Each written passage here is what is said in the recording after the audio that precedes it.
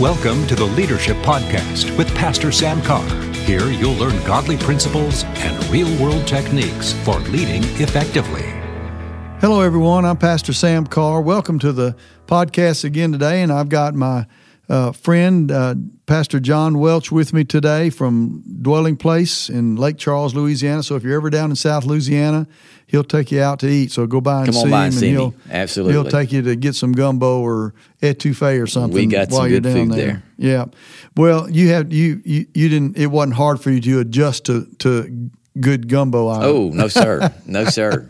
I'm even learned to cook a gumbo. My wife tells me it's pretty good. So well, yeah. I'll have to be the judge of that. Well, I'll cook you some and let you tell me. What I you used think. to go to Lake Charles years ago, and my favorite was catfish coubillon. Coubillon? Oh yeah, yes. All right, we better get to business. Yeah, we're going to get distracted. Yeah, we're going to get to business here. Hey, we've been talking about being a doer of what you preach, and I know everybody thinks they are. But I got to tell you something, I don't see it, because sometimes, listen, if you ever get that twinge in you while you're preaching something, and you know what, I'm preaching this and this is really good, but then you better back up and change that in your life, and make that be a part of your life. And the great thing about that is, and I'm going to just tell you from an age perspective, because I've been doing this for a long time, and I used to never say that, but I feel more comfortable saying I've been doing it for a long time now. But it will literally, after you do it for a while, it will give you a boldness and a strength in your life that you can't have otherwise. Yeah. And I think that's part of it. Paul said, be doers of the word, and I'm going to add this, preach, and not preachers only. Listen to what it says, deceiving yourselves, okay? Deceiving yourselves. Now, that's where we get into trouble, is because you become self-deceived, and all of a sudden you think, you know what? Hey, they're motivated. They want to do something for God. I can say this, and they're going to do it. Yeah, but are you going to do it? Mm-hmm. And I'll just give you some examples from my own personal life. When we built buildings we've been building ever since we've been here. I think we're in the longest period now of not building something, although we did remodel. So I guess that counts. But any time that we're involved in something where there's giving, I tell my people I'm involved. Mm-hmm. And even sometimes I'll tell them what I'm doing. Mm-hmm. For example, a couple of years ago, I asked people to give to missions and make a point to give over and above to missions, and I told them the Lord told me to double what I was already doing, and I was already doing a lot, I thought, for missions, and the Lord spoke to me to double it. Right, and so I was not ashamed to tell them, listen, this is what the Lord told me to do. I'm not telling you to do that. I'm just telling you I'm in this with you. Right. Because I want to be a doer, and I want my people to know I am. And I can tell you this, eventually they will know whether you are a doer or not. That's right. It'll come out, and you've got to be very careful about that, because you can find out. They can find out about you and about what you're doing. This is what I want to talk about just a little bit today, and I'm going to just mention this. Paul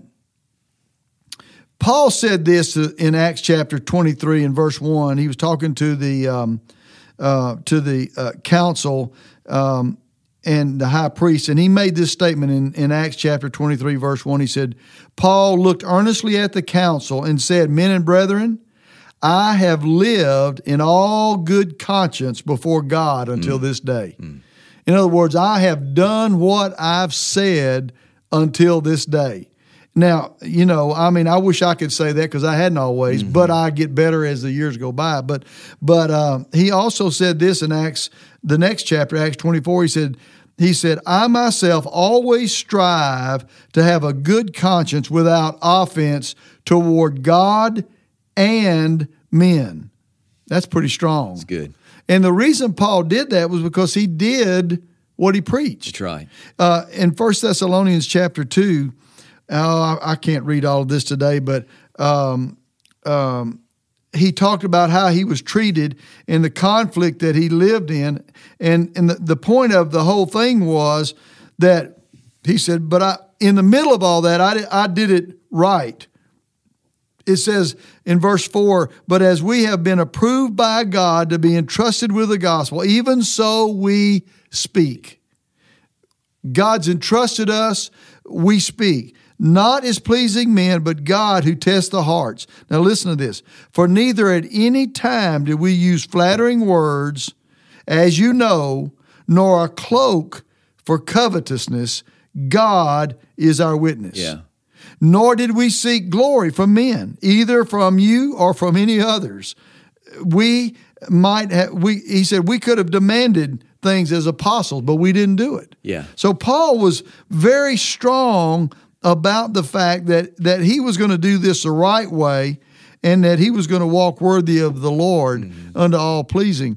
And how do you do that? You do it by doing what you preach. That's right. And hopefully I'm talking to people who preach the word, you know, because some people, they don't preach the word and they can preach, well, you do whatever you want to do. I'm going to do whatever I want to do. Yeah. Yeah. And so you've got to be so careful about this. And I think one of the main areas, John, is this. It's called the love walk. It's good.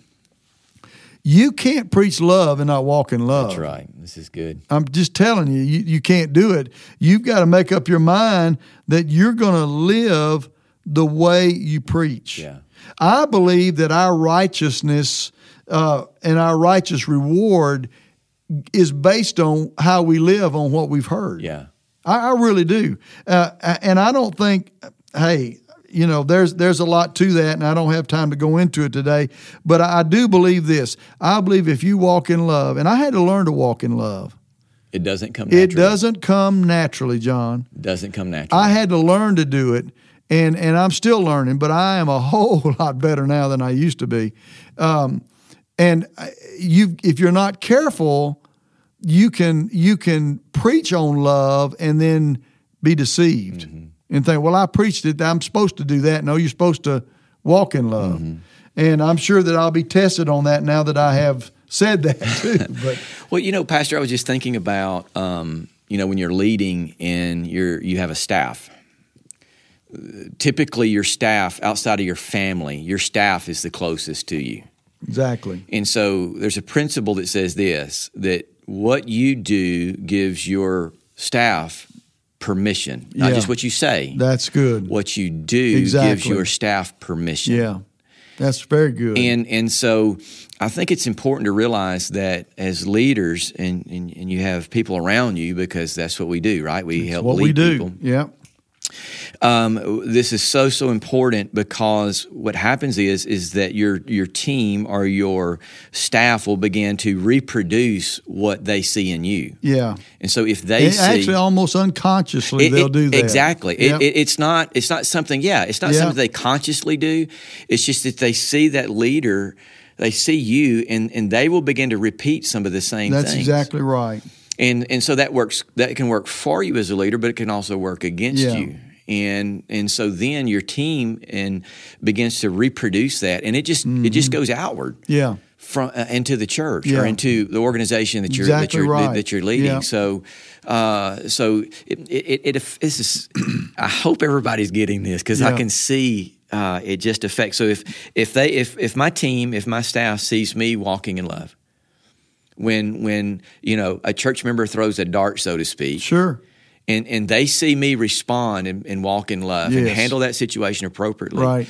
That's a good lesson for them. But also it gives them permission and understanding to do the same thing. I like that. I like that phrase. It gives when you're doing the word, it gives other people permission. It's correct. Yeah. They realize, hey, this is the right way. This is the way I ought to do it. Right. Right. Because it's not. You can say it this way. It's also empowerment. It is. That's a good word too. It's empowerment. And empowerment's not just giving somebody information. Yeah. Empowerment's giving somebody information with authority, with permission. Yeah. And so, anyway, I thought I would just throw that in there, the love walk. That's very good. And I think if as a leader you're not doing that around the people that are around you, then you're gonna struggle with keeping people on task, right. in the right direction, because they're going to go the same direction as you. And I've seen that happen. Listen, I travel all over the world and preach in all kinds of different churches. Yeah. And it is very interesting to watch staff. Yes.